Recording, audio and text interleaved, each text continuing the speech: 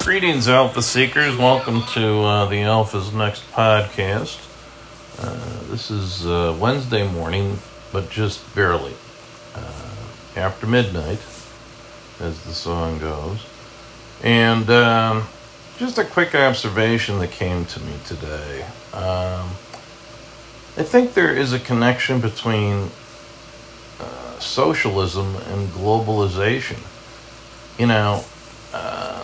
What I think the Trump administration has really been trying to do is kind of turn back the clock. This is something that certainly the left hasn't recognized, or at least admitted. By getting tough on China and putting tariffs on imports, it tends to create jobs in the U.S. And certainly this is what the Trump political machine was trying to demonstrate, that they were trying to bring jobs back to the U.S. and put people to work for decent wages. And that's a natural democratic position. But the Democrats, I think, years ago shifted over to more of a globalization strategy.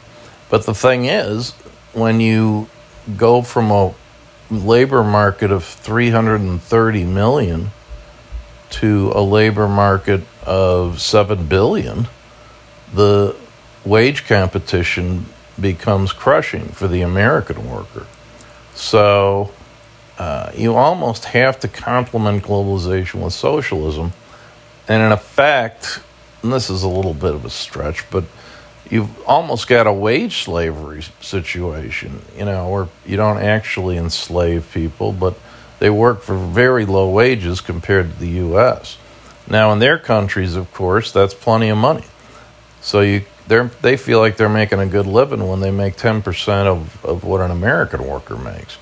So the whole offshoring, outsourcing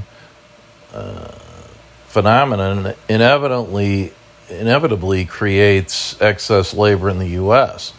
And the Republican posture on that was, well, that's pretty much just the market, so you got to go do whatever you got to do at 7-Eleven or whatever and work 3 jobs.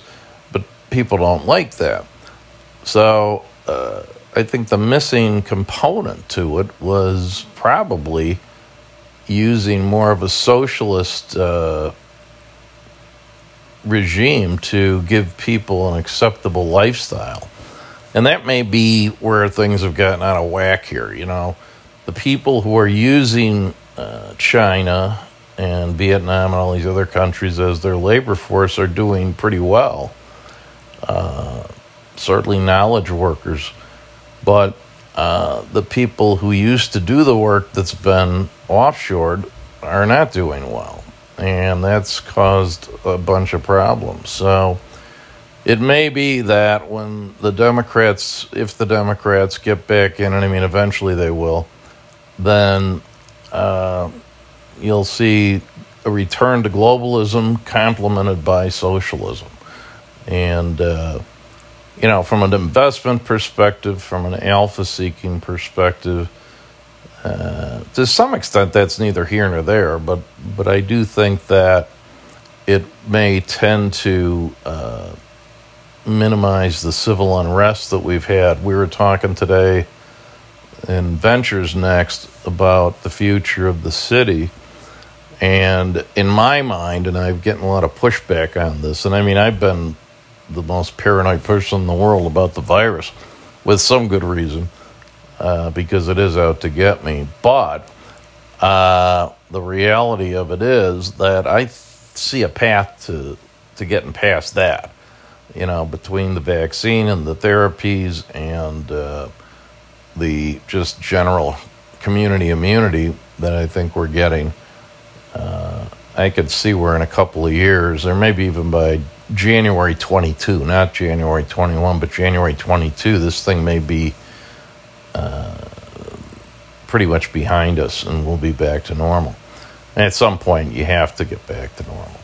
But the civil unrest, to me, is a deeper problem. And I don't even know whether Joe Biden and Democrats are going to be able to address that successfully. But my partner's point today was that If in other words, the economy drives a lot of the frustration that exploded in May and then intermittently over the summer. And the economy has basically been sabotaged by the virus and the response to it, which was lacking.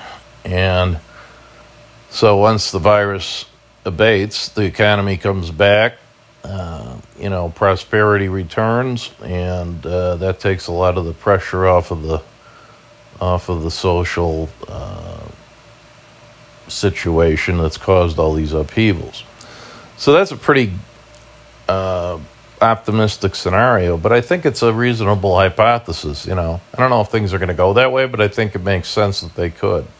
If you view the May reaction to the George Floyd thing as a combination of the fact that people are stressed out by the virus and the economic impact, and the fact that they had a lot of time on their hands and they're all watching on TV all these replays of this incident, and outrage fuels outrage, and everybody's online rather than at work. So in any event, that's our take for today, and it's more of a macro thing, but I thought I'd share that because it's kind of a optimistic viewpoint, if you will, amidst all this tragedy. And I don't get those kinds of thoughts that often, I guess. So when I do, I like to share them. I like to share inspiring messages. So that's my take for today. Terry Nugent for Alpha's Next. Remember, we have our 10-10-10 deal. 10 months, 10%. Looking for 10 grand, but that's flexible. So good way with very low risk to your principal to make a very high interest rate. So if you're interested in that, give me a call, 708-334-8414. Live long and prosper. Wear your masks. If you don't have one, call me. I'll give you one for free. 708-334-8414. Bye-bye.